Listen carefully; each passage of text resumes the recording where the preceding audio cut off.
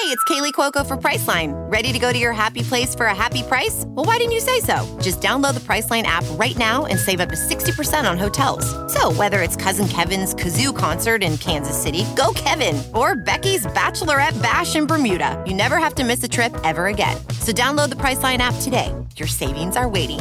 Go to your happy place for a happy price. Go to your happy price, Priceline. The Bears Talk Underground is brought to you by our friends at BetOnline. BetOnline knows you might not be able to get out to a game this year, but you can still get in on the action at BetOnline. BetOnline is going the extra mile to make sure you can get in on everything imaginable this season. From game spreads and totals to team player and coaching props, BetOnline gives you more options to wager than any place online. Head on over to BetOnline today and use promo code ARMCHAIR to take advantage of all the great sign-up bonuses. BetOnline, your online sportsbook experts. What's up, guys? Now with the Green Bay game finally in our rear view, that game that we'd all been dreading for so long, and for it to be almost as big a disaster as we thought it was going to be. I mean, it was bad, but not the 55-14, just destruction that we were expecting with the way that we've been playing lately. Thankfully, that game is gone, and the next 4 games that we have against the Lions, the Texans, the Vikings, and the Jaguars are winnable games. Does that mean we're going to win them? No, it doesn't. Doesn't mean we're going to win them. It means that we can, and that there's a reasonable expectation of victory in these games, which has not been a reasonable expectation for 4 out of the 5 games that we just finished losing. We should have beaten Minnesota, or at least we were expected to. The other 4 games we were expected to lose, and we did, and in some ways in spectacular fashion. Jeremy Reisman has come back to the show to help us preview this Week 13 matchup between the Bears and the Lions. The Bears looking for a season sweep, looking to even out our division record at 2-2, because we got the 1-0 start against the Lions Week 1, and then we've lost to Minnesota and Green Bay in back-to-back division games to fall to 1-2. This gets us back to 500, and maybe we can, either get a winning division in the record, or at least get a 500 when we, maybe even the score with the Vikings before we get killed by Green Bay in the season finale. So, nonetheless, interesting conversation between myself and Jeremy. A lot of talk about the state of our franchises. Didn't really talk much about the game because why would we? Really, honestly, why would we talk much about the game? We did sprinkle some of that in there, but for the most part, talking about the woes of our franchises and what to look forward to going forward. So if anything, it was kind of like almost like we had our off-season discussion now as opposed to having it later in the year. But always fun to have Jeremy on the show. Love talking to him, and is one of those guys that's been with me from the start when I branched out and started having guests on the show during the 2015 season. And, so as I like to say, despite his unfortunate allegiance to the Lions, he's one of my favorite guys to talk to. So let's go ahead and get into it. It's the Week 13 preview episode of the Bears Talk Underground with myself and Jeremy Reisman, getting you ready for Bears-Lions on Sunday.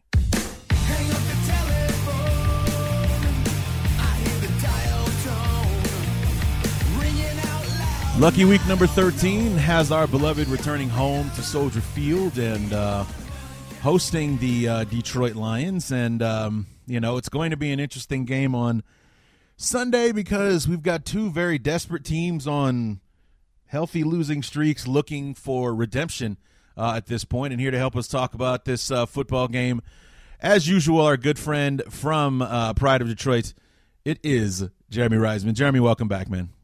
Thanks for having me, Larry. Always good to hear from you. Yeah. We were talking briefly before we got started here, and, the Bears are only 1 game better than the Lions in the standings right now, 5-6 over 4-7. And if not for DeAndre Swift, that would be reversed, actually. We'd be the 4-7 team, and you'd be the 5-6 football team. I don't think that would have saved Matt Patricia's job, or do you think it would have? No.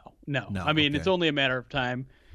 given the rest of the Lions schedule beyond this week, things are probably only going to get worse. And I just looked at it. Yeah, maybe he would have survived Thanksgiving, but he would not have survived New Year's. Yeah.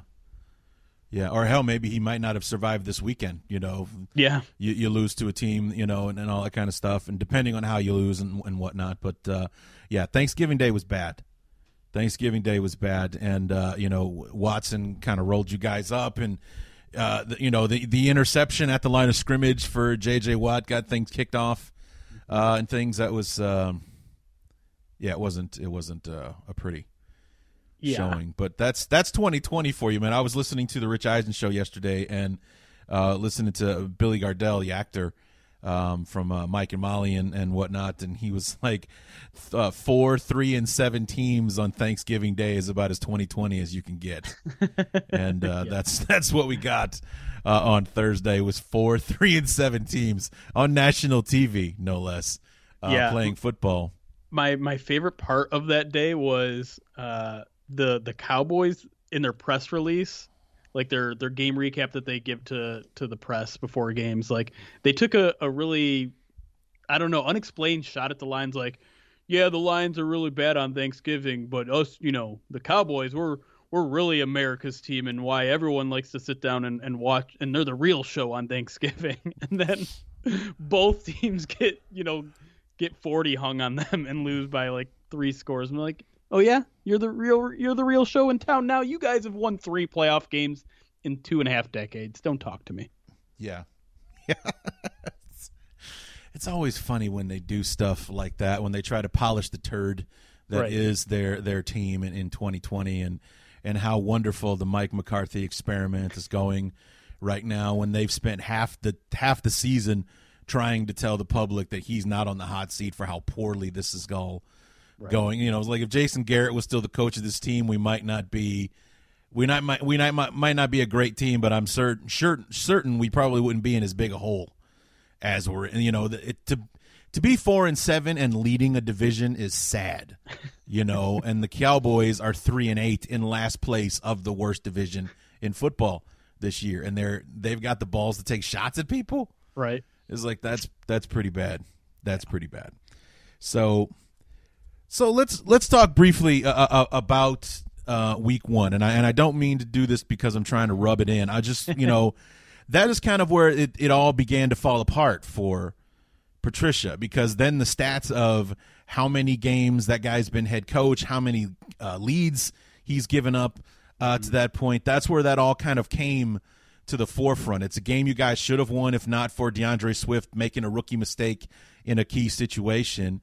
It was a game you guys should have won despite Mitch's heroics in the fourth quarter, because he was god awful for the first 3 quarters. Jeremy, I was in a sports bar because for some reason they weren't carrying the game in my market for whatever reason. So I had to go out and watch the game, and here I am in public cursing my life because this is my team.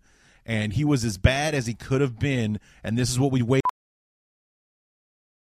As a professional welder, Shayna Ford uses Forge FX to practice over and over, which helps her improve her skills. The more muscle memory that you have, the smoother your weld is. Learn more at meta.com/metaverse impact.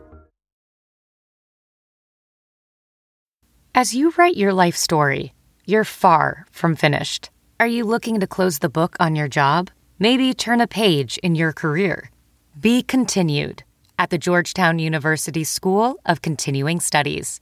Our professional master's degrees and certificates are designed to meet you where you are and take you where you want to go. At Georgetown SCS, the learning never stops, and neither do you. Write your next chapter. Be continued at scs.georgetown.edu/podcast. All season for, and this is the guy that beat out Nick Foles, and I wanted him pulled at halftime. Like, I don't even want to see this anymore. I just sat through 2019 watching him struggle and get it wrong and make the wrong reads, make the wrong throw, over and over again. He's doing it again. I don't want to do this. I just have no patience for it.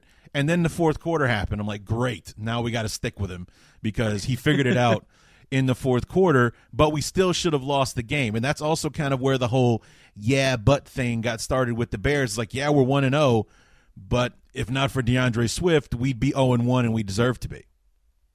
Yeah. I mean, that game actually kind of played out a lot like the Thanksgiving game last year, where in the first half we were all talking about how David Blau was out dueling Mitchell Trubisky, and then of course you look at the final stat line and Mitchell Trubisky threw out 340 yards, 3 touchdowns in that game, and he always seems to do that. I feel like he does that a lot in general, but he certainly does it almost every single time he plays the Lions, where he just the first half you're like, oh yeah, this is a Mitchell Trubisky that we see every other week of the season, and then for some reason something happens in that second half, usually the fourth quarter, and he's just Superman. And granted, basically every single quarterback that's played the Lions defense this year has had that kind of half or that kind of quarter, or maybe sometimes the entire game, like Deshaun Watson had. But it's extra frustrating when it's Mitchell Trubisky. Really, for both sides, it kind of sounds like it's obviously frustrating from a Lions perspective that this is the only team that Trubisky can play well against. And it seems like it's frustrating from the Bears side, where it's just like every single time he faces the Lions, he gives you guys a little bit of hope. And then the following week, you come back to reality. Yeah, I mean, what the funny thing is that against the following week against the Giants, he picked up where he left off. He took his stellar fourth quarter and had a solid first half against the Giants. He was something like 11 of 13. He threw 2 touchdown passes. We're up 17-3 at halftime. And then in the second half, it went off a cliff. And we didn't score in the third quarter, which has been an ugly, ugly trend the Bears have continued throughout the season. We've scored twice all season in the third quarter, twice. And one of those was Cordarrelle's kickoff return against the Vikings on Monday Night Football. So we've had one touchdown drive, one scoring drive, period, in the third quarter in 11 games. One scoring drive in the third quarter. The other was a kickoff return for a touchdown to start the second half. So, I mean, we've been absolutely god-awful in the third quarter. My favorite stat line of the year, and it'll sound funny because I'm calling it my favorite, but after we did that kickoff return, 3 drives, 9 plays, -5 yards in that third quarter against the Vikings. It's funny, the Lions last year had an issue with the third quarter, and it was mostly defensively speaking. They would just implode in the third quarter. We grew to call it the turd quarter, and so I will pass that off to you guys. You're free to use it this year. Okay. It's now the turd quarter for you guys. The turd quarter, great. I will use that for the rest of the season, I swear to God, because that's exactly what it is. And, you know, the thing that's made this 5-game losing streak even more unbearable is that the effort has gotten worse each of those 5 weeks. You know, like the Monday night game against the Rams, that kind of kicked things off with this losing streak. That was just, at the time, looked upon, that was a bad night. Neither the offense nor the defense played well. We were, Ted Ginn, that's where he ended his career as our punt returner, literally watching the ball fly staying as far away from it as he possibly could. And we replaced him the week after. Then against the Saints, we made a decent effort. Took it to overtime, had to do the fourth quarter thing to force overtime, and then blew like 3 turnover opportunities in overtime to let the Saints make the winning score. And then the following week against the Titans, that's where things started circling the bowl. You know, the offense did not show up until garbage time when the game was well decided before they scored some points.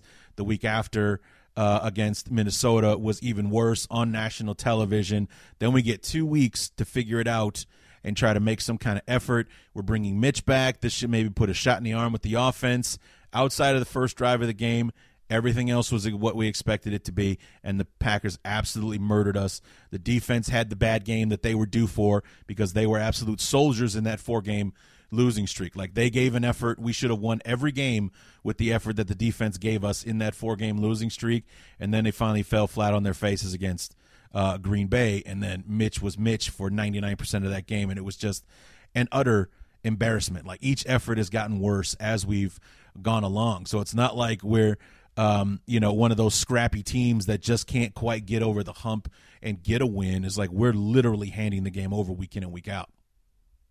Yeah, and that's kind of the viewpoint from the outside looking in too. Is you guys were just kind of holding on to dear life with that 4-0 start, and Bears fans were obviously excited at the time, because why wouldn't you be excited at 4-0? But we were talking off air, and you said everyone was like, yeah, but it's coming, and then you hit. And to be fair to the Bears, like, that was a bit of a gauntlet of a schedule that you guys just went through. Rams, for sure. Saints, Titans, Vikings, Packers. Like, that's not an easy stretch. But I think a lot of people thought, like, yeah, that's going to be tough for them, especially with the way they're playing offensively. Right. And turns out, yeah, it was pretty tough for them. Yeah, so I mean, it's like when the schedule came out, even with all of the unknowns with that team, it's like, well, we got Detroit at home. That's usually a victory, or excuse me, on the road. It's like, and we've been playing well against Detroit. That's Detroit is their Achilles heel is Mitch Trubisky. So we'll see how that goes week 1. Then week 2, the Giants, terrible football team. That should be a win. Week 3 against Atlanta was actually the first question mark on the schedule, because I didn't know which Falcon team we were going to get. I didn't know if we were going to get the team that started 1-7 or that finished 2-6, or finished 6-2 last year. And we got both. We got the 6-2 team for the first 3 quarters, and then the 1-7 team in the fourth quarter that let us come back and win. And then the Colts, it was like, well, the Colts were like the 2019. Were the AFC version of the Bears in 2019. This team that had a great season in 2018, kind of overachieved, went to the playoffs, did some things, and then in 2019 expectations were high, and they went absolutely nowhere. So, and then the Colts came in and they ragdolled us, week 4. So we were 3-0, and then lost the first game 3-1. And then Tom Brady comes to town, Thursday Night Football. Then the Buccaneers were supposed to massacre us, and we ended up beating them. And that was like the first time that I felt like our win-loss record might actually be legit. Right. Because the Buccaneers are supposed to be like the class of the NFC this year, with this super team that Arians and Brady have put together and all that kind of stuff. And we took their best shot in the first quarter. They went up 13-0 on us. We came and took the lead right before halftime. We battled them throughout the second half. We kicked the game-winning field goal, and then we stopped Brady short on his comeback drive to win the football game. That was a great win for the Bears. And 4-1. Then we followed up. We win our last game against Carolina, which was not a pretty win, but we won nonetheless. And then it was like, okay, well, it's like, we as Bear fans know we got a decent team on our hands, especially with our defense. Now we got the Rams, the Saints, the Titans. We're going to know what kind of team we have at the end of 3 weeks. And the answer that we got is not the one that we were hoping for. I just got done detailing it. It just cascaded and got even worse. And the Vikings were supposed to be our respite. That was supposed to be where we bounce back and get a win on the board before we go into the bye and get ready for Green Bay. We should really be a 6-5 team, not 5-6. We should have beaten Minnesota, even though nothing we did that day, aside from the defense, shows that we should have won. But it's just like, as far as like who the better team was coming in, we should have won that game and everything. Like, we should have lost every single one of those games against New Orleans, and New Orleans was the only team that we should have won, because we had our chances in overtime. But overall, we deserve the record that we have, because of the way that we're playing on offense, because of the way that Nagy has set up our offense to basically fail on just about every play. And I've listened to guys talk about breaking down the all-22, and all I hear about is that basically on just about every single play, the Bears are at a disadvantage if you're talking about the numbers in the running game, or who's on the field versus who the defense has, and all that kind of stuff. And it just makes you wonder what the hell Nagy and now Bill Lazor are doing out there, because it's like nothing has changed. Nothing has changed. And it's like, do you guys want to get fired? Is that what's going on? Because you're not doing anything to give us an advantage out there on the field. That huge run from David Montgomery to start the first quarter, that was where we had numbers in our favor. We had a matchup we were looking for. We exploited it, and then it basically just stopped after that. And every other one was we were at some kind of disadvantage. We got guys in coverage when they should be up at the line of scrimmage, maybe blocking, and all the rest of that stuff, man. And I know that, and I haven't heard that much about like what went wrong with the Lions. Was that more of a mutiny, like the players just not playing well, or was he doing something similar and putting the players in positions to fail and not come up with the results that you're looking for? I mean, honestly, I think it was just a failure on every single level. I don't think it was necessarily one thing. I don't think it was the players giving up. I don't think it was necessarily bad scheme. It was literally a little bit of everything. The defensive roster is a mess, and it's going to be even more of a mess this week with a couple more guys on IR as of today. There's a certain amount of stubbornness both on offense and defense. When Patricia was here, the Lions played a lot of cover one man coverage. On defense, didn't like to send a lot of blitzes. Consistently one of the least blitzing teams under Matt Patricia, and they don't have a pure pass rusher on their roster. So put that all together, and defensively there was just no coherent game plan with the talent that they had. Offensively, they would always get too conservative, which is why you saw them blow all those leads that they did this year. And so the one thing I will say is I don't think he lost the locker room at any sort of point. Say what you will about all the former players that came out and basically pissed on his grave, so to speak. Yeah. But the guys that are there right now, and part of it is just like he got a bunch of Patriots guys that already loved him. But I didn't see a lot of, lack of effort type of things out there in the field. Just the talent wasn't there, the scheme wasn't right, and it just wasn't working, period. Yeah, I mean, I've never seen that before, with the way that that players, ex-players, and such were using social media to attack their former head coach like that. I mean, you talk about the players that are there; those are his guys, and there was no lack of effort or any kind of mutiny there. But the players that he got rid of, yeah, it was like an ugly breakup on just about every single level with all of those guys.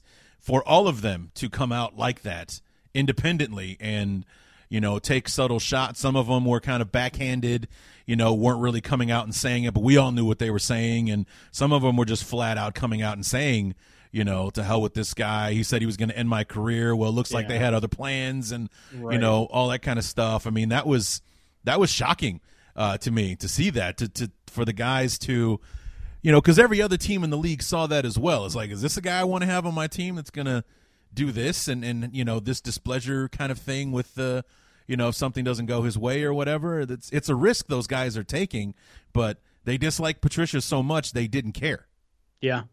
And make no bones about it. Like that first year that he was here, 2018, absolute disaster. I mean, it just so happened to be his best year record-wise. They went 6-10, but the locker room was just a mess. From training camp is when we first started hearing things like they're focusing too much on getting in shape, and not that that's necessarily a bad thing, but it's just everything was overthrown. And I think by design, I think Matt Patricia wanted to overthrow the culture there. He wanted to be more serious and all that sort of stuff. And for a roster that's just coming off of Jim Caldwell, like the nicest person in the world, the most players coach that you could ever get, it was just so, it was a complete 180. And again, by design for what Matt Patricia wanted to do, but it rubbed a lot of people the wrong way, and he went about it the wrong way. He insulted players on the field, used colorful language that probably didn't deserve to be said to some leaders on the team. Some Darius Slay, Glover Quinn, Quandre Diggs are all guys that at some point, there was a rumor that he trashed. Like he trashed publicly on the field in meeting rooms. And when you do that to the leaders, the whole, like if you're coming into a new roster, a new culture, you got to go to the leaders of that team and pull them aside and get them on your side. Yeah. You don't go attacking them right away and be like, "Oh, you're a leader on this team? I don't think so. I'm the leader. You suck." And then a year later, they're all gone. You've either ostracized Darius Slay to a point where he's demanding a trade by the end of your second year. You've already traded away Quandre Diggs, a captain and a fan favorite. Glover Quinn went and retired because he didn't want to deal with your crap. I mean, suddenly the reason why this team is so bereft of talent on the defensive side of the ball is like, oh yeah, because you ran out everyone good, and then you decided the only players that have, the mental fortitude of your kind of style is former Patriots. And when you limit yourself to former Patriots, well, guess what? You're not going to have the cream of the crop, because the Patriots keep the cream of the crop. And then you're left with, a guy like Trey Flowers who's good, but probably not $90 million worth. Yeah. You get a guy like Danny Shelton who's good, but probably not your full-time starter good. And so, that's really what happened in a nutshell. He ostracized everyone in year one. He did get better in year two, and in year three, he was certainly more of, I think, a cohesive force. But overall, in the end, it was too little, too late. And by the time the culture was good, he had already just carpet bombed the roster in terms of talent, and we are where we are now.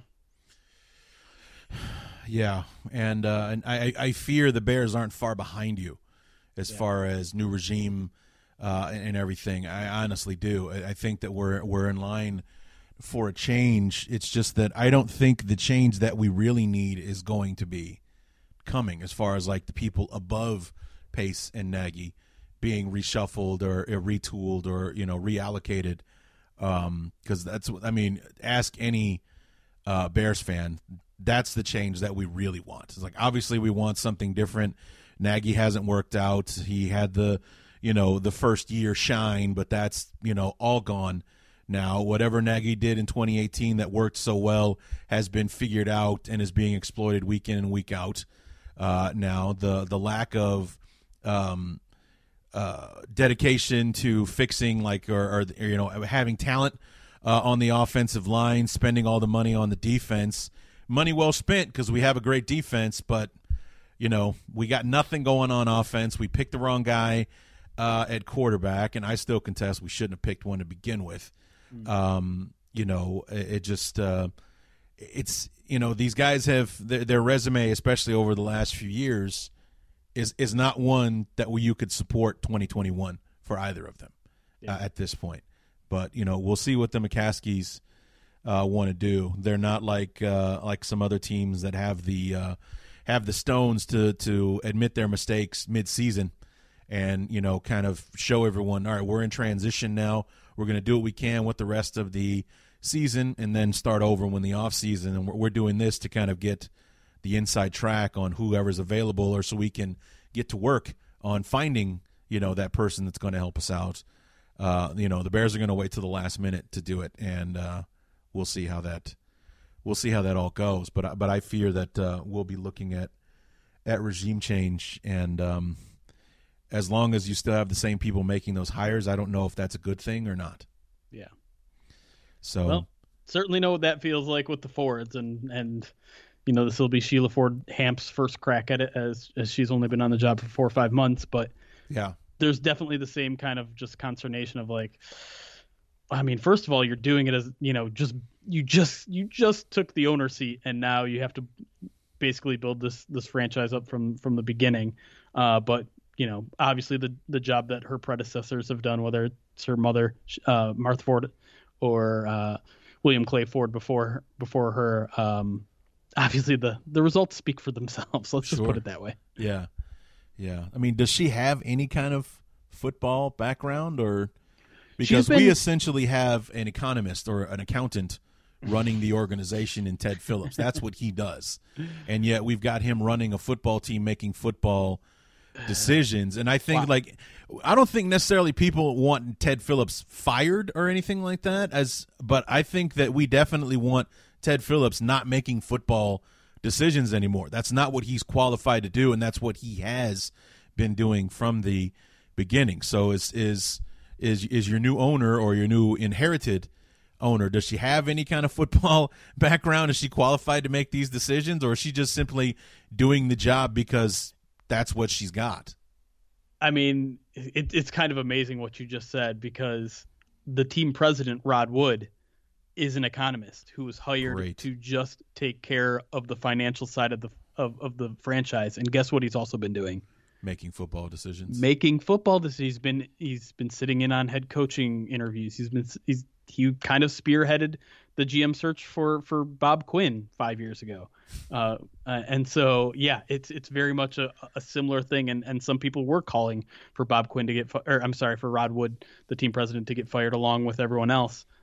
this past week, and it didn't happen. And it certainly sounds like him and Sheila Ford Hamp, who, to be clear, she's always followed the team since her parents have owned the team. When Martha took over 5, 6 years ago, she was right there behind her. So she's at least been there, kind of involved at least a little bit. And she was actually somewhat involved in the decision to keep Matt Patricia for another year going into 2020. And so that can either be a strike for her or against her, depending on your outlook there. But I would say my own personal confidence in those two getting the job done is low. Is very low. And I do want to give Sheila Ford Hamp a fair shot. I'm not going to bury her before she's, made any sort of moves other than firing the two people that absolutely needed to get fired. But, I sat in on her press conference on Saturday, the day that they made the move, and she basically sounded like she didn't have a plan yet. And that's fine. Like, she doesn't have to give me all the answers of what the process is going to be. And basically her message was, we're going to leave no stone unturned, uncovered, whatever. But I didn't hear a cognizant plan. I didn't hear, a direction in which she wanted to take the search. And so to me, it's just like, all right, let's just hope let's hope the broken clock is right this time. Because I mean, there's just not a lot of confidence to have in this group that basically messed things up 5 years ago. And you just hope that Rod Wood, the team president, has learned in those 5 years. But I'm not sure if there's anything tangentially that I've seen so far that would give me that kind of hope. So consider me in the group where I'm just like, okay, yeah, they got the job done in terms of getting rid of the people that they wanted, but I don't like restarting, and I certainly don't like restarting a franchise with someone who just got on the job. That is terrifying to me. And so I don't know.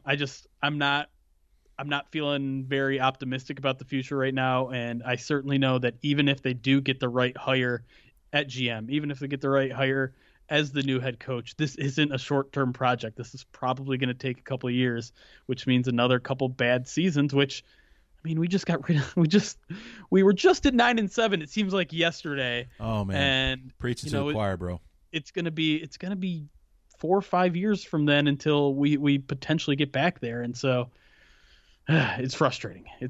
Yeah, I mean, this is like Lovey all over again, where it's just like, at the time, it kind of made sense that, we've gotten to a point we can't seem to get over the hump with Lovey. Like, we can play well. We were competitive in the division basically the entire time Lovey was the head coach, all 9 years. We were in the mix. We were, competitive. We couldn't get over the hump with the Packers. I mean, that's been basically every Bears head coach's problem for the last 25, 30 years. But, we were always going back and forth with the Lions and the Vikings. We're, kind of always playing well and justifying his return. Nobody argued with Lovey coming back or anything like that. Then you start 7-1, but you finish 10-6. You miss out on the playoffs. And, I didn't want to see Lovey go, but I was like, I think it is time for someone else to try. Yep. I kind of did it in the vein of Tony Dungy getting fired in lieu of John Gruden. Like, Tony Dungy took the Buccaneers from squalor to actually being a legitimate football team, to being a respected team, but couldn't quite get them over the hump to the Super Bowl. And John Gruden not only got him there, but he won it. I was thinking maybe the Bears were in that kind of mold. Like, Tony, Lovie Smith got us so far. He gets us to the playoffs, or to the brink of the playoffs. We've been, a much better football team than we were when he took over in 2004. We're better off now than we were when he started, but I think it's time for someone else to take the mantle, maybe get us over the top. And that's apparently where things went wrong. Like, getting rid of Lovey was the wrong thing to do, especially for the guy that we got rid of him for. And, Phil Emery screwed that up. But it's like, he's a GM. He wanted to make his coaching change or whatever, so he did. And that didn't work out, and it cost him his job. But, that's not an issue you're going to have to deal with in Detroit, because both of them are gone. So it's not like a GM came in and now he's going to hire his guy and we'll go forward from there. You're starting with a clean slate here. And in a way that's exciting. And like you said, it's completely terrifying all at the same time. Yeah. I mean, what you described sounds to me exactly like what happened with the transition from Caldwell to Patricia. You know, Bob Quinn was in there wanted to get his guy as a head coach. He held on to Caldwell for 2 years because Caldwell basically made it impossible for him to fire him in that first year when they went 9-7, made the playoffs. Made it tough for him again, going 9-7 the following year, didn't make the playoffs, but I think the way that season ended, it was the opportunity that Bob Quinn had to really bring in the guy that he wanted all along, guy he was comfortable with, had worked with before, and basically that was the beginning of the end for Bob Quinn. He made that decision to move on from Jim Caldwell, one of the best coaches the Lions have ever had, which is probably says more about the Lions than it does Caldwell. But but yeah, that was kind of sealing his own fate by bringing in his own guy and rebooting the franchise in his image and Patricia's image. And three years in, they just didn't make any progress. And in fact, they almost certainly sent the team back a few years, and that's why I think this is a long-term project. They aren't where they were in 2007, and defensively especially, that roster just needs to be completely overturned.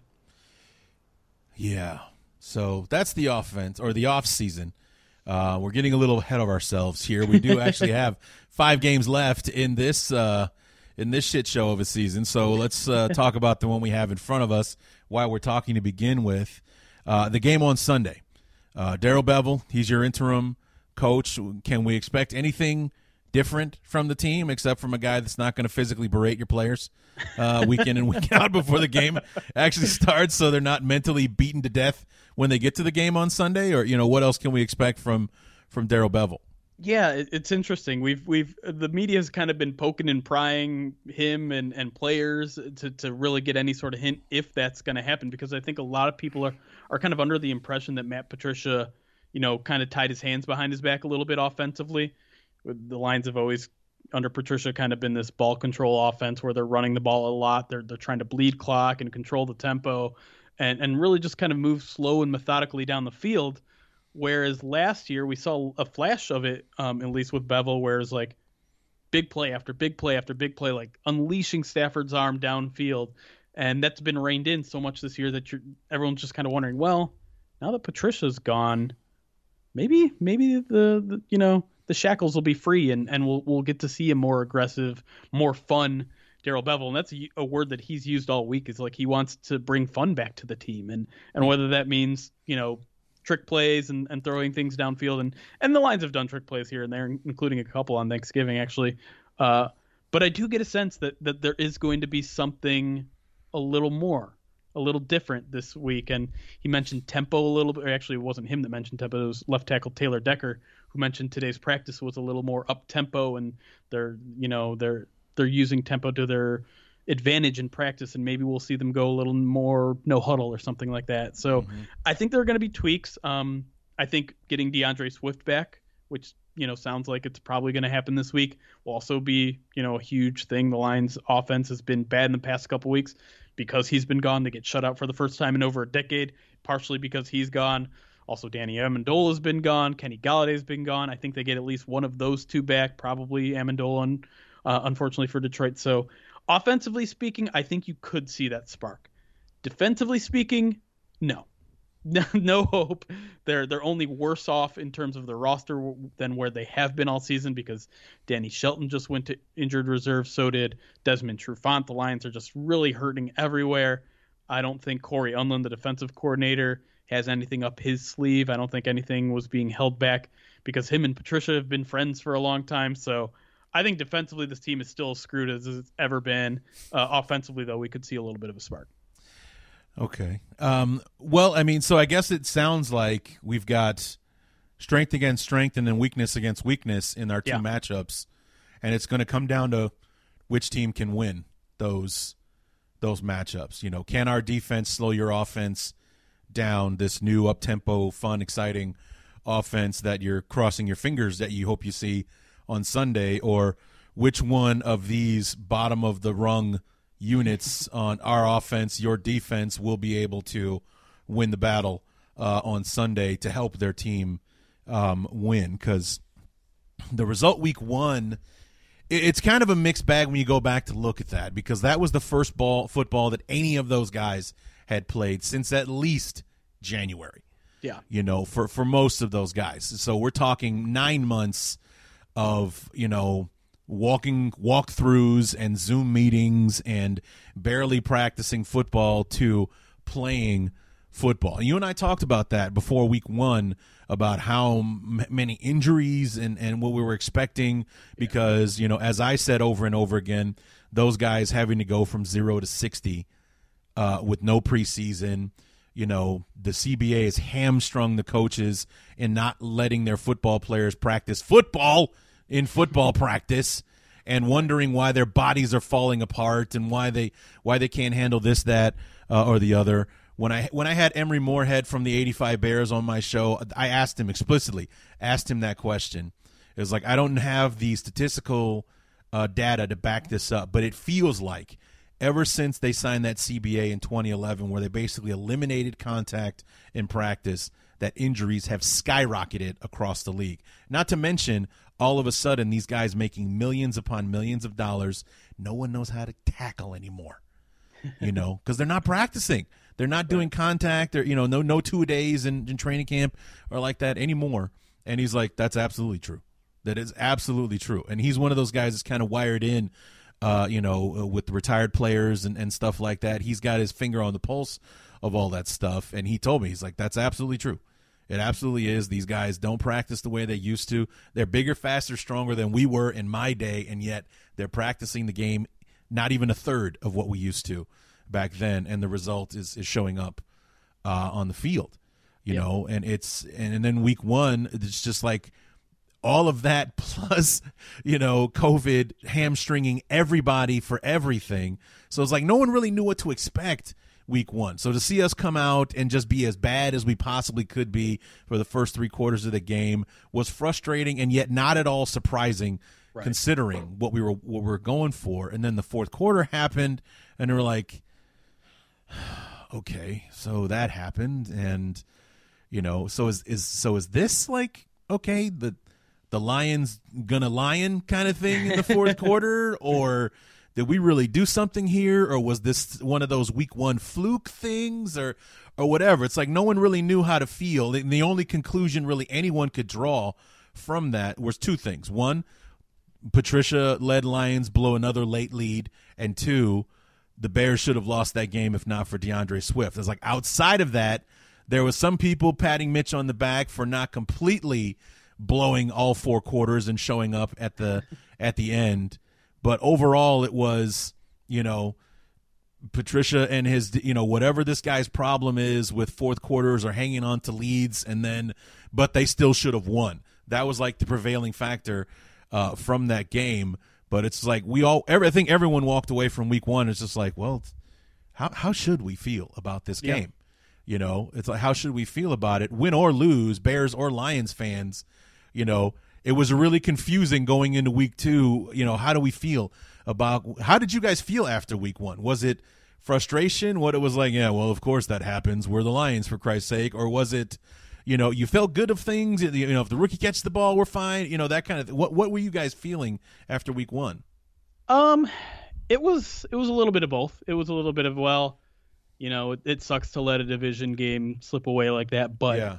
If Swift catches that ball, we're good. We're in a good spot. But I think the prevailing theory more was like that team blew a 21-point lead to Mitchell Trubisky. Yeah. Who cares about what the rookie did? That's unacceptable. Right. And that's something we've seen time and time again with this coaching staff is they can't hold on to leads. They can't play with the lead. They don't know what to do. Defensively, they're just bad. And so, I mean, the way I remember that game is that it didn't even feel like they were doing that good of a job stopping Chicago in the first half. Chicago was kind of shooting themselves in the foot. Oh, for sure. They had plenty of plays inside of Lions territory in that first half, and they only walked away with 6 points. So it kind of felt like it was only a matter of time before that dam was going to burst, and then it certainly did in that fourth quarter. So I think most people realize like things are not okay. Not a lot of people in Detroit respected that Chicago team, even though they were coming off an okay season last year. I think a lot of people thought, that they didn't do anything to fix the offense. Nope. The defense is going to be who they are. Yep. And so our offense was expecting to be really good. There was very high expectations for that Detroit offense going into the season. Yeah. Granted that you had a healthy Matthew Stafford. Granted that, you got a brand new running back and you overhauled the offensive line with a lot of new and good pieces. no Galladay or Galladay in that game, right? I believe that's true. Didn't he miss like the first 3 or 4 games or something like that? Yeah, he had a hamstring. So you're right. So that's a big blow to the offense, and I don't know. I think overall people mostly came out of that game going, you know what, this is more the same with Patricia. They better turn this around quickly because they got a couple more division games coming off right off the bat, and so if we're even to see a little bit of this going forward, and they don't learn from the same mistakes of going into a shell with a lead and not, being aggressive on either side of the ball with the lead, then we're going to see more of this. And lo and behold, the following week they get up to like a 10-0 lead against the Packers in the first quarter, a 14-3 lead against the Packers in the first quarter. They end up losing that game by 3 touchdowns. That's it. Like that's I think 42-21, yeah. It wasn't necessarily the breaking point for everybody, but I think at that point, I would say maybe even half the fan base was already at the point of no return with Matt Patricia. Yeah. The Bears Talk Underground is brought to you by our friends at BetOnline. BetOnline knows you might not be able to get out to a game this year, but you can still get in on the action at BetOnline. BetOnline is going the extra mile to make sure you can get in on everything imaginable this season. From game spreads and totals to team player and coaching props, BetOnline gives you more options to wager than any place online. Head on over to BetOnline today and use promo code ARMCHAIR to take advantage of all the great sign-up bonuses. BetOnline, your online sportsbook experts. Support for the Bears Talk Underground also comes from Manscaped, who is the best in men's below-the-belt grooming. Manscaped offers precision-engineered tools for your family jewels. Jingle balls to the walls, fellas. Listen up. Untrimmed pubes are a thing of the past. It's time to gear up and get yourself the gift of shaving this holiday season. And I'm talking, of course, about the Manscaped Perfect Package 3.0. Manscaped has redesigned the electric trimmer. Their Lawnmower 3.0 has proprietary advanced skin-safe technology, so this trimmer cuts on your nuts. It's also waterproof, so you can use it in the shower. The Lawnmower 3.0 comes inside their brand new Perfect Package 3.0, which makes for the perfect gift this holiday season. It's literally everything you need to keep trimmed, cut-free, and smelling nice down there. And don't use the same trimmer on your face as using on your balls. That's just nasty. The Manscaped Perfect Package 3.0 also includes the Crop Preserver, an anti-chafing ball deodorant and moisturizer. You already put this deodorant on your armpits, so why aren't you putting it on the smelliest part of your body? And yes, your balls do stink. Speaking of sweaty, stinky balls, I am thankful for their Crop Reviver. This product, along with the Crop Preserver, keep your balls from sweating, smelling, and sticking.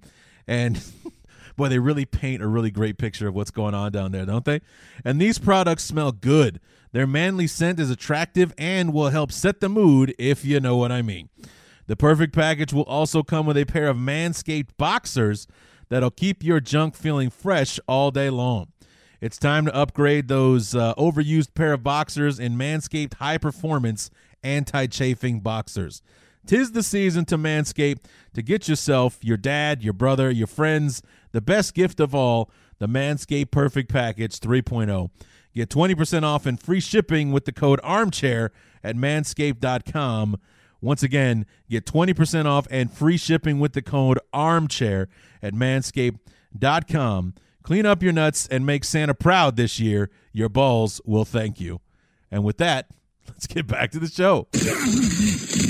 Yeah, I mean, and that's very much like when I mentioned before, watching that game in a sports bar, and at halftime, I'm like, that's it. Pull the plug. Pull the plug. I don't care. Get him out of there. He's doing everything that he did in 2019, and I suffered through that. I swallowed it. I dealt with it. I stomached it all, okay? And I didn't puke my goddamn guts out after every single game, which I was fully within my rights to do. But here it is. It's 2020. I don't care about COVID or anything like that. They say he won the quarterback competition. He beat out a guy that we all know is better than him, and yet, or has at least played better than he has, and yet he's showing every reason why we didn't want him there in the first place. Sit him down. He's done. you know. And then the funny thing was he pulled Mitch when I don't think anybody was expecting him to. Right. You know, it's like, granted, the moment made sense as far as like him nearly throwing a pick six and everything, which ironically that tackle saved the game, because if they score, we're tying the game instead of taking the lead on that last touchdown that we scored. But which I thought was kind of hilarious. But it's his last respite as quarterback of the team is to save a victory for us, which was funny to me. But you know, it's like I just remember, you know, how frustrating it was to sit there. I mean, it was maddening to watch in the first quarters. Like, this is what we've been waiting for. You know, seeing this improved Mitchell Trubisky.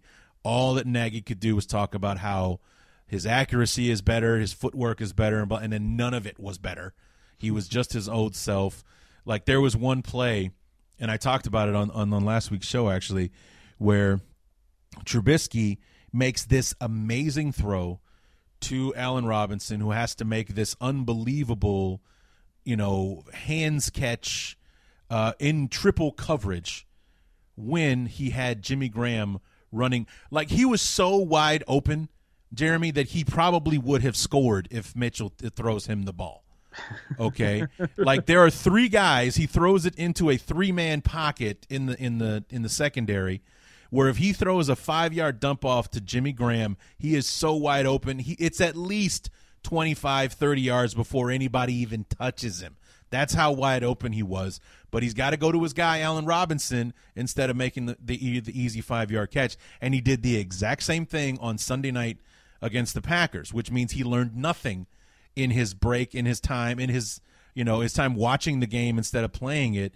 He threw it to a guy that three defensive backs were converging on before he even throws the ball. Three guys are converging on Darnell Mooney when he's got Allen Robinson one-on-one wide open across the middle for a first down. But he takes the shot downfield instead. You know, and that's why Mitch is not going to be a Bear in 2021. And he'd be lucky to be with anybody, quite frankly, with the way that he's played the last several years. Because he's proven week in and week out that he can play, but he just can't play well. Like, he looks the part. He does. You know, he looks the part. He's a good-looking kid. He has the athletic. You know, like I was talking about the effortlessness and the way he plays the game versus how clunky and stiff Nick Foles can look sometimes. But he makes all the wrong reads. He makes all the wrong mistakes. He does very little things correctly. You know, he can do them well, but he doesn't do them right. You know, That's the thing. So it's just, you know, week one was so frustrating, and, you know, you come away feeling lucky because a rookie made a rookie mistake. That's why we won the game. And then when I was going back and looking at things, I forget exactly what the statistic was, but it was like, this was Matt Patricia's 33rd game as head coach of the Lions, and he's lost X amount of percent of those games. He's given up leads because I think they said it was like the 11th or 12th. So 33% of the games that he's been the head coach for, he's had a lead going into the fourth quarter and he lost. It was like, that'd be enough for me to put a bullet in my head. Yep, and that's I mean, that's how it felt. It really felt like, I mean, everything in the offseason was just like, maybe this has finally turned a corner. He finally has his guys. He finally has a locker room that believes in his vision. You know, he's had 2 years to learn on the job. The offense is coming back healthy and explosive and all that sort of stuff. And for the first game, the very first game of the season, to be the exact same storyline we saw for 2 years, it was just like, you gotta be kidding me, man. And that's we what spent it was like for us, offseason man. hyping you up, and this is what you're gonna give us. Yeah, and that's what it felt like. I just got done with my little diatribe there. That's what we thought. Yep. That, you know, the things that we were hurting, we thought we improved on them. We went out and signed, you know, granted he's probably past his prime, but we signed an all-pro tight end. We drafted the future of our tight end position right behind him. We got this young, exciting rookie corner, you know, all that kind of stuff. And then we go out there and it's just like, and we're down 27-6 right now, or 24, whatever the hell the score was. It's like, Jesus Christ, this is happening again. You know, this is what we're going to do against the Lions. No disrespect, but come on. You know, it's like, I know that we lose more than we win in Detroit, but come on. You know, it's one thing for us to lose the game. It's another for us to get laughed out of an empty stadium the way that we were for the first 3 quarters of that game. And, you know, then the fourth quarter happens. You still don't walk away feeling very good about it, you know. Yeah. And it turns out we were both right. Yeah. Oh, man. So, you know, and then this game comes along, and you guys have lost, 4 out of 5, 5 out of 6, whatever it is, 4 out of 5. We've lost all 5 of those games, if not for a crazy finish with the football team from Washington. You're also on a 5-game losing streak right along with us and everything. So it's just like something's got to give in this game, and at this point, I don't know what it's going to be because I don't know if Akeem Hicks is coming back, if he's going to be healthy enough to play this week. It was obvious we missed him against Green Bay. But, you know, it just seems like the defense did not show up for that Green Bay game at all. Pagano seemed out of sorts and getting outsmarted by LaFleur at every turn in that game. And, you know, not that Darrell Bevell is the chess player that LaFleur appeared to be on Sunday, but, you know, it just seemed like Pagano didn't really do anything to fix what wasn't working against Green Bay. He stuck with the 3-man rush and dropping 8 and watched Aaron Rodgers sit back there, take 7 seconds to find a receiver and pick us apart, and still kept sending 3 guys and dropping 8 regardless of it. So he didn't learn his lesson in that one. And the defense really wasn't giving any kind of effort in the third quarter. That's where the game really got away from us. And everything. And then with Mitch and the offense, is like, what kind of progress are we going to get before Mitch does something Mitch-like and gives the ball away or makes a mistake that costs us or ends the drive and throws it to this guy when that one was open and things like, I mean, the cynicism and all that kind of stuff, and it's at an all-time high. Right now, to the point where the people that are asking for us to tank so we'd have better positions are kind of winning the day right now. And you know how I feel about that stuff. And it makes me nuts to hear people talk that way. But those people are the ones that everyone's kind of bandwagoning on to improve what could be in 2021. Well, yeah. And I would say Lions fans, I feel like Lions fans are maybe 80% in that boat right now, where it's all about draft position. And I understand it. Like I sympathize with both sides. I'm the kind of person that always roots for their team on Sunday, just because why would I be following this team if I wasn't watching them to win? But obviously, I mean, the Lions are in a spot where their schedule is god awful going forward. They're probably going to win at most 1 game, maybe 2. And it probably comes either this week or week 17 against the Vikings, because the other games are the Packers, Titans, and Buccaneers. Right. And if they lose all 5 of these games, they're probably picking in the top 5. And to pick in the top 5 in back-to-back seasons, I get it. That's tempting. That's how you restart a franchise. And with a new GM, what better way to draw someone in than with a top 5 pick? I get all of that. But at the same time, I'm sick of losing to the damn Bears. I'm sorry. This team hasn't won a divisional game since 2018. Wow. Is that right? Yeah. They went 0-6 last year, and they're 0-3 to start this year. Matt Patricia never beat the Chicago Bears. He never beat the Minnesota Vikings. So if Darrell Bevell can come in and beat the Bears in his first career game, I'm all for it. I'm sorry. Sure. I don't care. I need to feel that again. And I know I probably drove you and your listeners crazy with the "We Own the Bears" stuff from 3 years ago, but I'd love to throw that hashtag out just who one wouldn't, time. Man? You know, who wouldn't? Well, what I always thought was funny was that you would engage with them, because everybody's so cool on Twitter. Everybody's so measured with their thoughts and all that kind of stuff. It's like, why would you do that? It's like, well, actually, it wasn't so much why would you do that. It's like, I'm talking to Bear fans. Why are you doing that? You know why he's doing it. Why are you letting him? You idiots. Just don't do it. I know it's irritating to hear a Lions fan talking shit like that, but don't take the bait. Right. Don't take the bait. Believe me, I know that the Lions went 0-16 in 2008. You can't pull that card on me like I didn't know it happened. Right. So that to me was more frustrating than you needling the Bear fans. It was them actually responding. It's like, oh God, you're such an idiot. What you see what he's doing and you're letting him do it anyway. You deserve what happens here. So that was the thing that always kind of frustrated me and made me laugh hilariously at this. It's like you deserve whatever you get here. You deserve. It's like Jeremy's a clever guy. I'm pretty sure he's going to find a way to make you look even more stupid than you are for responding in the first place. But you deserve whatever you get, So, that's what I would sit back and I would watch those interactions. Like, oh boy, here we go. So, but it's just, and I totally get it. I absolutely get it. We're in that same boat with the Packers. That's the one team that we can't get past. We can split a series with the Vikings. We can sweep a series or split a series with the Lions year in and year out. But one win one win for each Tressman, Fox, and Nagy in each of their tenures up to this point. One win apiece against Green Bay. Yeah. Just. That's so 3 out of 12, 14 games, whatever it was. That's pathetic.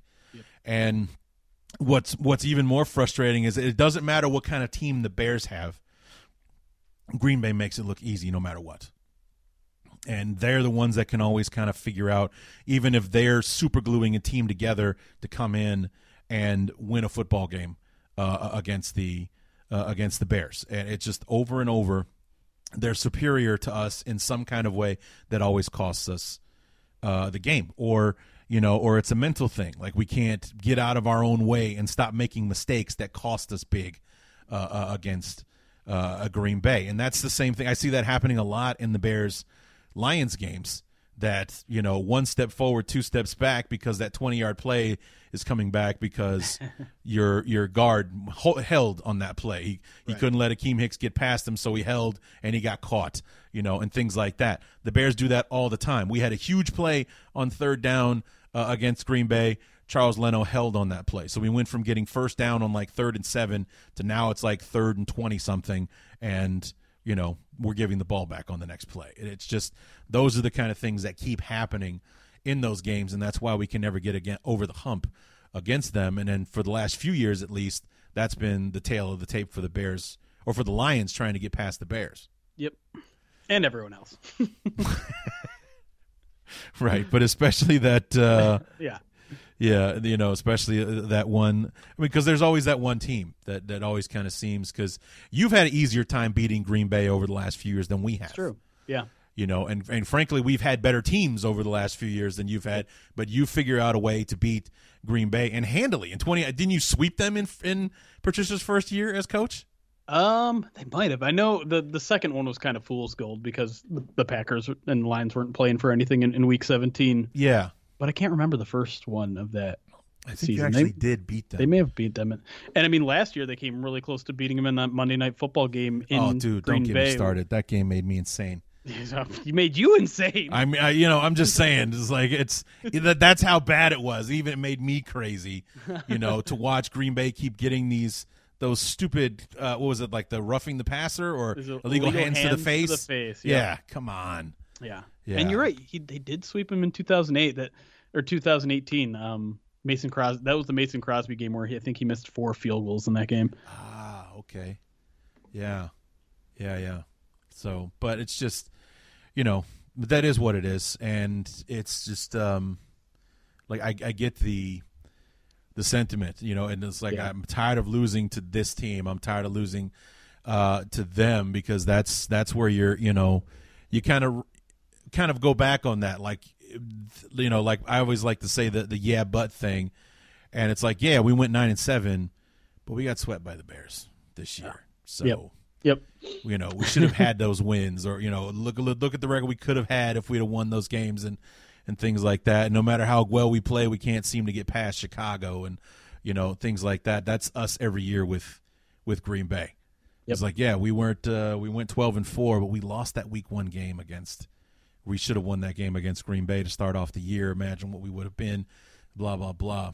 It's It's tough, man. And, we both got an interesting offseason coming up despite how these last 5 games go. And, I'm interested to see how it's going to turn out. I'm interested to see how Detroit's going to respond to the new coach. And, maybe this could be addition by subtraction, getting Patricia out of there with this little chunk of time left. And, we'll see what the Bears can do now that our coach is publicly calling them out.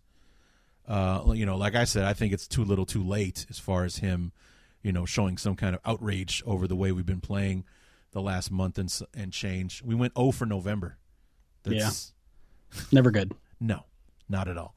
The meat of the schedule right there in the middle, you didn't win a single thing.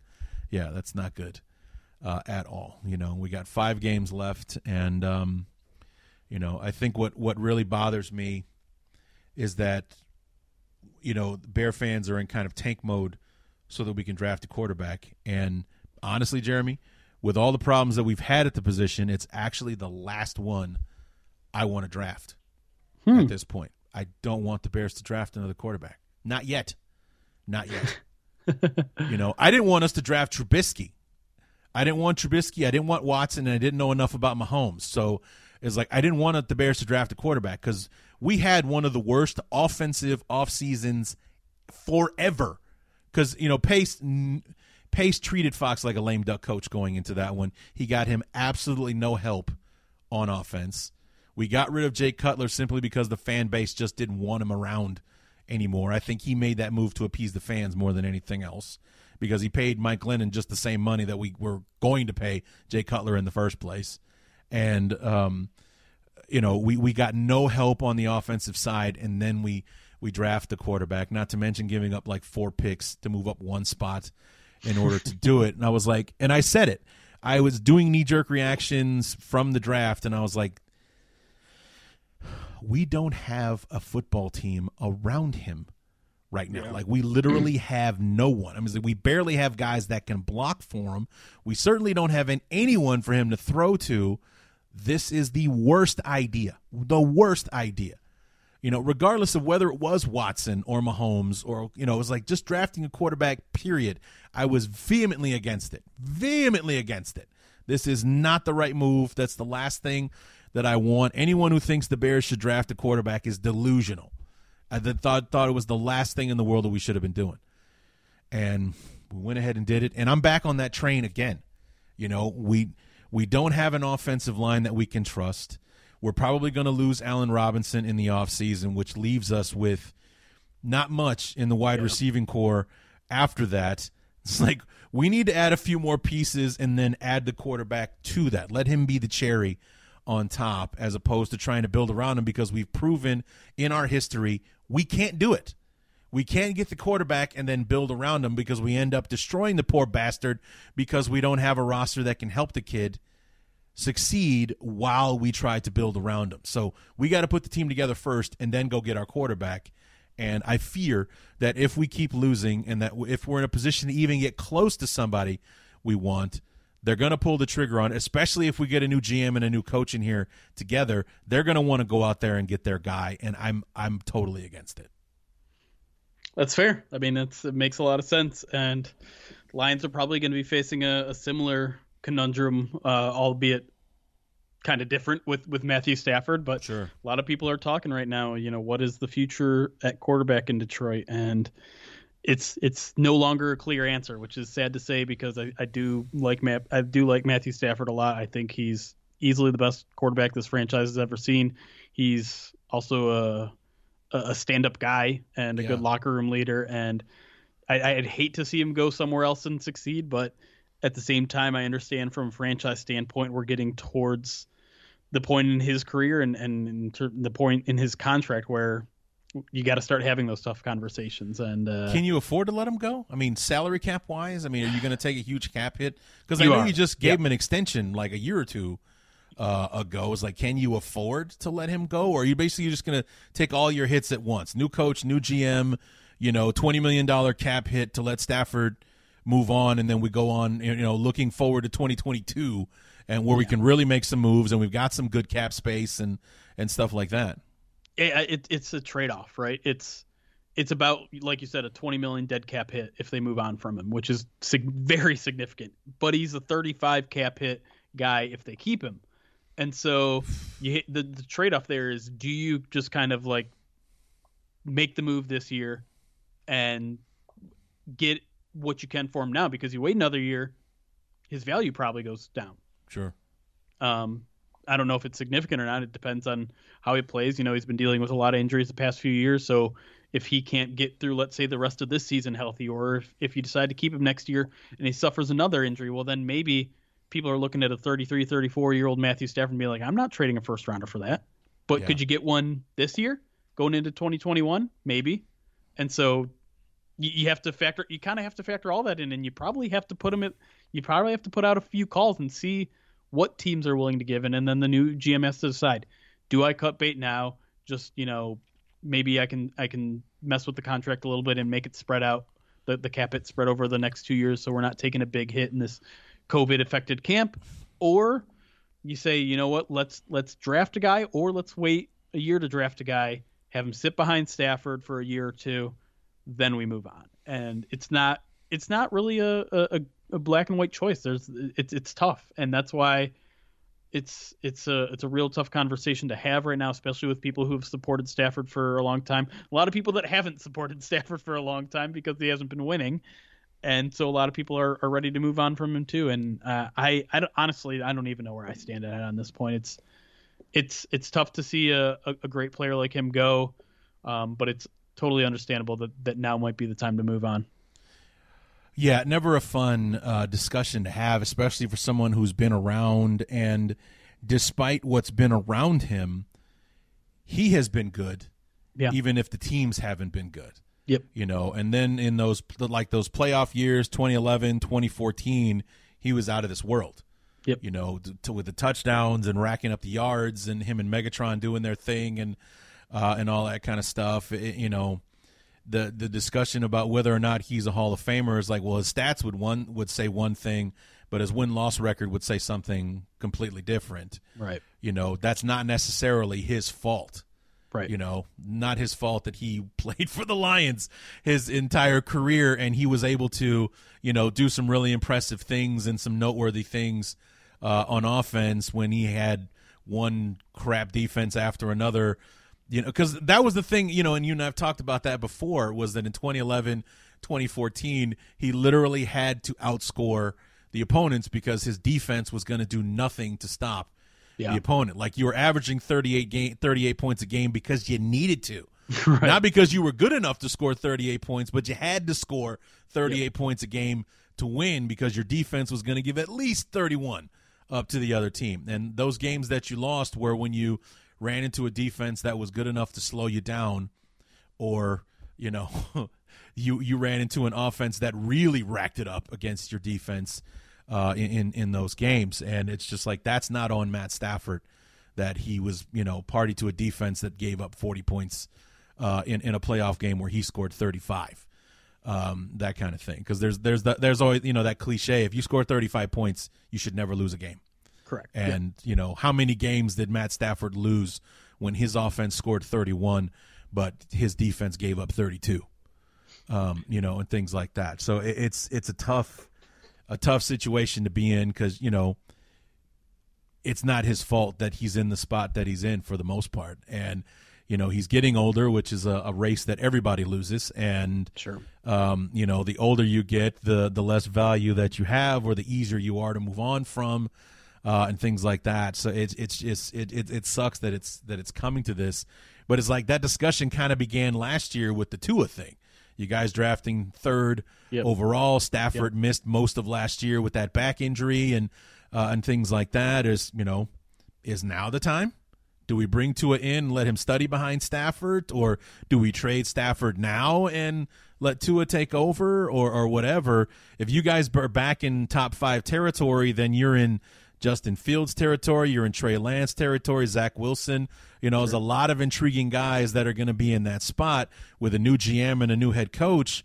Are they going to want to make their mark with this new guy and move on from Stafford, or bring in, you know, the Jordan Love, if you will, of the draft to be behind that guy and use your first round pick on the quarterback of the future and let Stafford do what he can, and let him play out to a point where you can feasibly let him go, as opposed to $20 million cap hits and things like that? Or do you just cut bait altogether and let the rookie go from here?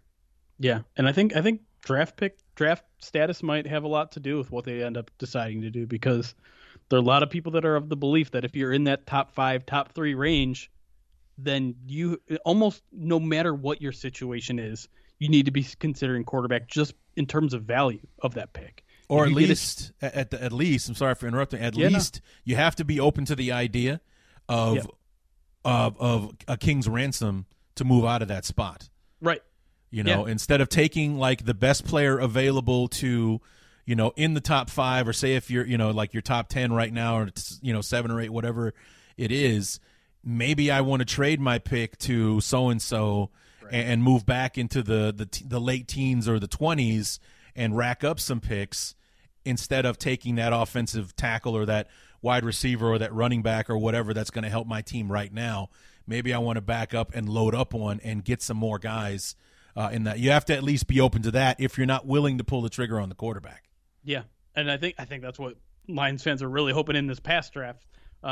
People were okay with drafting Jeff Okudah, but a lot of people would have preferred to draft Jeff Okudah at 5 instead of 3 and pick up an extra first. Sure. And yeah, I think that's also going to be very much an idea in the general manager's mind, whoever he or she may be, because the Lions only have 5 draft picks next year. This isn't. Wow. Yeah. I mean, and granted, the ones that they're missing are, I think, a 6th and a 7th, or maybe a 5th and a 7th or something like that. But not a ton of draft capital for the new GM, which I think might be a reason why it's not as appealing as a job as maybe someone like Houston or whoever else has GM openings going into the year, maybe the Bears even. But yeah, I think you have to have all those sort of options open, and drafting a quarterback is certainly one. Trading back is certainly one. You have to have a GM with an open mind, who's just going to not focus necessarily on getting the team better for 2021, but the long term. Yeah. All right. Well, I think just real quick, the game on Sunday. What are you thinking for Sunday? Or what do you I know you're hoping for a victory, but what are you ultimately hoping to see from the team? I mean, I'd love to see just a different kind of offense out there, one that's a little more aggressive, one that uses their talented guys. And again, it probably looks like Kenny Galladay's not going to be a go, but the Lions have a lot of talent on that offensive side of the ball. Yeah, he didn't practice on Wednesday, so wow. It seems like maybe, I don't know if they eventually shut him down for good or what exactly is happening there, but they still have DeAndre Swift. They still have TJ Hawkinson, who I think was 2nd amongst all tight ends in receiving yards in November. They need to focus more on those guys. Those guys should be centerpieces to their offense. And DeAndre Swift got his first start of the season when he last played and put up 150 all-purpose yards. So I'd like to see that again. I'd like to see more aggressive play calling, maybe on defense too, sending some blitzes a little more often, getting Trubisky a little rattled. Yeah, wouldn't be a bad idea. Make it so he doesn't throw 3 touchdowns against only the Lions every single week. But I don't know if I'm expecting any of that. If I'm being completely honest, I mean, both teams have this is a potential for a big rebound game. Whether people respond to Matt Nagy and his whole rant earlier in this week, whether the Lions respond to a firing and a new different kind of leadership. Whichever team, I guess, kind of rebounds better off that big change or that big, moment in the franchise's career probably wins on Sunday. How are you guys against the run this year? They were horrible in the first 4 weeks. They came out a lot better out of the bye week, with their only real slip up against the Vikings and Dalvin Cook, who ran all over him. But Dalvin Cook, sure. you can give him an exception. But otherwise, they've actually been very good. The one thing I would say, though, is they just lost Danny Shelton for the year, their big nose tackle. So might not be as good this week. Okay. Well, it's just that this past weekend against the Packers was the first time that we've looked competent in the running game in a really long time. And I was wondering if we might be able to build on that this week against the Lions, because the Lions in the beginning, like you were saying, you guys were terrible against the run in the first 4 weeks of the season. We were actually pretty good running the football at the beginning of the season, the first three games, because we ran into the Colts. That stopped almost immediately. The Colts and the Buccaneers are two of the best run defenses in the league. We did nothing on the run against those teams, but against Detroit, the Giants, and the Falcons in the first 3 weeks, we averaged like 130 yards a game in those first 3 games and have been bottom of the league ever since then. And this past week, we got more. Honestly, as sad as it's been, we basically got more in one run out of David Montgomery than we've been averaging, like in the 5 weeks prior to that. That 57-yarder he broke off was close to like the 60-yard average we've had over the last, or in this entire losing streak. We've been absolutely incompetent in running game because our offensive line has been so bad. And it seemed like we had a decent combination, or one that worked on Sunday against the Packers, because Montgomery, not only did he have that big 57-yarder, he broke 100 yards for the first time this year against Green Bay on Sunday, when he only ran the ball 11 times, which is the other thing that makes Bear fans want to slam their head into a goddamn wall, is that, we finally figured out how to run the football. And like, put the big run aside. Then you've got 10 carries for like 47 yards. That's an average I can work with, man. Right. Give that guy the ball. Let him run 25 times a game at 4 yards a carry. Let's do that, and see if he can break one for 12, 15 yards and stuff like that. But instead it's like, no, we're going to go ahead and throw the ball 58 times. And, even though our running back is running the ball well, it doesn't really matter. We've got an offense to run here. So, just wondering if maybe if you guys are struggling against the run, maybe we can, use that and let Montgomery build on the game that he had against Green Bay, because leaving the game in Mitch's hands is a recipe for disaster, even in the fourth quarter. So, I just was hoping that would be something we could take care of this week and see if they can build on our first decent performance in the offensive line in 8 weeks. So, but we'll see. We'll see. Like, I'm intrigued to see the game. As a football fan, I look forward to the day that the Lions start playing well, because actually one of my favorite times in football was in the early 90s when the Bears and Lions were duking it out for the NFC Central championship. When it was Barry Sanders and those days, and Rodney Peete and Herman Moore and all those guys. That was fun football back then. Back when the NFC Central sent 4 teams a year to the playoffs. The only team that didn't make the playoffs was the Buccaneers, and they were the last place team. But the Packers, the Bears, the Lions, the Vikings, all of them made the playoffs. And now that we have 7 playoff teams, that's something we can do again. You know what I'm saying? Yeah. So let's see if we can't get this division headed in the right direction. Let's be the NFC West next year, where it's in a matter of who's going to be the odd man out that doesn't make the playoffs, as opposed to the division winner winning like the NFC East. The division winner has to make the playoffs, unfortunately. Right. And speaking of which, real quick, just a funny note: have you seen what the draft order looks like for the NFC East right now? Yeah, I mean, technically all 4 of them would probably be above the Lions in terms of draft order, but 3 of them currently are. And then obviously who's leading it now? Is it the Giants? The Giants. It's like 3, 6, 8, 19. Even though both the Eagles and the Giants are, whatever, like the Eagles are like 4-8 or whatever, but it's because the Giants are technically in the playoffs right now and leading the division, despite being 4-7. They're drafting 19th right now as it's just like, that's hilarious, man. That is so funny. The Cowboys are first, drafting in the 3. I think the Eagles are 6, and the Skins are I think are the ones that are tied with the Giants. But the Giants have swept the Skins, the football team. And but it's like 3, 6, 8, 19. Hilarious. Great. So anyway, Jeremy, it's fun as always to talk to you, man. And even though we didn't talk about the game much, and more so the sad state of our franchises and what we hope to see and things like that, still always fun having you on the show. We look forward to having you back again real soon. Yeah, of course. And we already, completely scrapped our preview podcast. We're just talking about coaches now. So good on you for sticking with it. Well, I mean, what else is there now? It's like we either know exactly what to expect, which won't be good, or if it comes out and it's great, be like, wouldn't that be a great surprise? Right. You know, kind of thing. So why sit here and talk about, you know, either sit here and depress ourselves right into, you know, drinking by talking about what we've seen on the field for the last 11 weeks. Why not talk about the future and the possibility of brightness and happiness and success as opposed to, you know, playing out the string, which is really what both of our teams are doing right now. Yeah, exactly. So where can we hear that show talking about the future of the Detroit Lions? Well, I literally just had Matt Mayoko from NBC Sports Bay Area on our podcast about a couple hours ago when we recorded. We talked all about Robert Saleh, 100% Robert Saleh, the 49ers defensive coordinator. Yeah, it's going to be a big name in the offseason.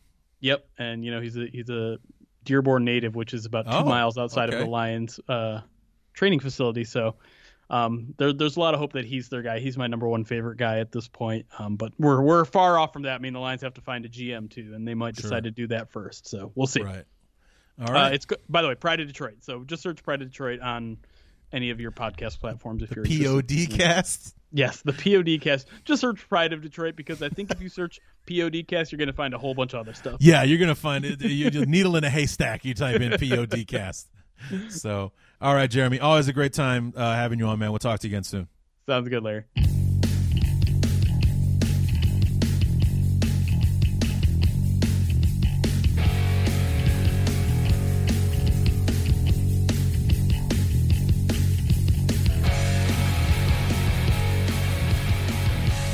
As always, want to thank Jeremy for being on the show and continuing to be one of my favorite guests to have on the show.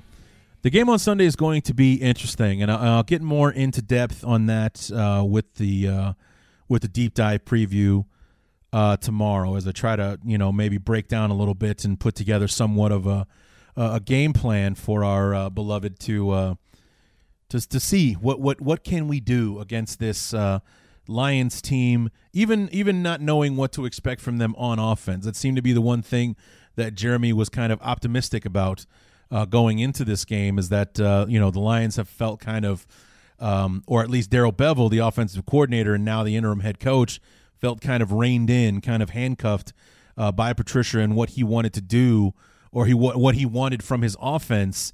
And with him gone, therefore go the restrictions. Maybe they open things up a bit, maybe not so much with trick plays, but definitely, opening up the offense to kind of attack the Bears, as opposed to just trying to run the football and lull us into a play action game and things like that. So that was the one thing that Jeremy was excited about, and fortunately for us, that's the one unit on the field that's good, which is our defense.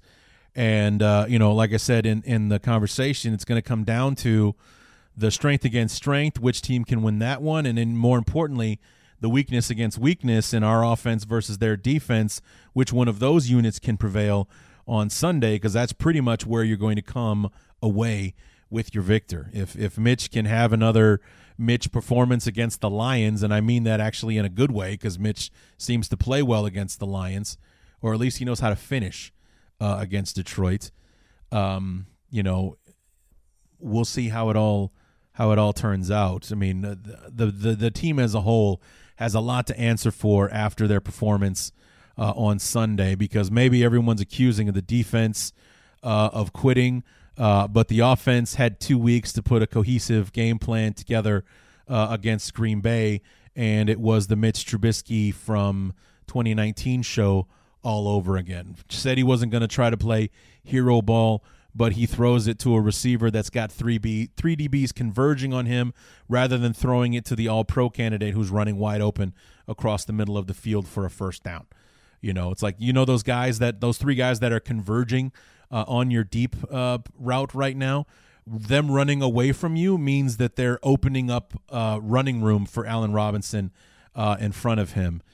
Maybe read that instead of trying to hit a big play down the field and things like that. So, and then, like we talked about right there towards the end of the discussion, was hopefully that with the performance that we had, the decent performance, the passable performance from the offensive line that we had, maybe that's something we can build on. And Montgomery, with his 100 and something yards on 11 carries. Maybe that's something we come out heavy with David Montgomery in the beginning, especially if we have some success, because we need that. And I'll talk more, like I said, I'll talk more about that tomorrow on the preview as far as, the running game and everything. But this is a winnable game for us. We should come to this game as fans and such expecting to win, because we can, as opposed to kind of hoping we win, even though we don't have a prayer against the 4 out of the last 5 teams that we've played.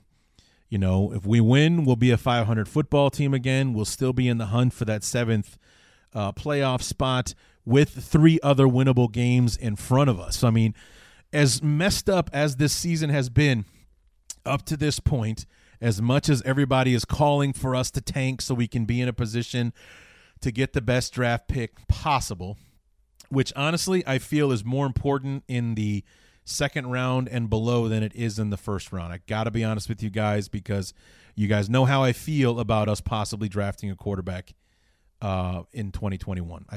I don't want it. Right here, right now, I don't. Maybe my opinion on that will change after I see some of the off-season moves that we've made. Maybe we'll, add some, we'll do something with the receivers. We'll bolster the offensive line. Maybe I'll have a different opinion of it as we get closer to the draft. But right here, right now, with the offensive line that we have in-house and the talent that we'll have, especially if we lose Allen Robinson at the wide receiver spot, Tariq Cohen coming off an ACL, I don't know. The last thing I want to do is throw a rookie to the wolves with that offense. So I'm against it 100% right here, right now. And me saying that maybe I'll change my mind is me kind of softening on the idea. But like I said, I got to see some moves that will make me not worry about the quarterback heading into the draft, And so I just don't see the Bears as a team that can build around a quarterback. We got to build the team and then go get the quarterback, kind of like we did when we made the move for Jay Cutler. At least that's what Jerry Angelo's thought process was, is that we had a team that could help the quarterback, even though we didn't as far as offensive weapons was concerned. But with our defense, we had a good offensive line at the time. We had Matt Forte. So go ahead and get the quarterback and see if he's the final missing piece. That, I think, was the best example of the Bears doing that. Other than that, it's been go get the quarterback and then try to build around him, and that has not worked for us at all. So we'll see. But I'm anxious to see what's going to happen on Sunday. How does this team respond to being called out publicly by Matt Nagy for the first time? And even though he was kind of talking about the defense, how does the whole team respond to this? Will the offense bounce back? Will they clean up the mistakes they had against Green Bay? Will Mitch watch the film and learn from his mistakes, or will he just continue to be Mitch and do Mitch things that will make us all crazy? So I don't know. We'll talk a bit more about it on the deep dive preview tomorrow. So until then, my name is Larry D, and this has been the Bears Talk Underground.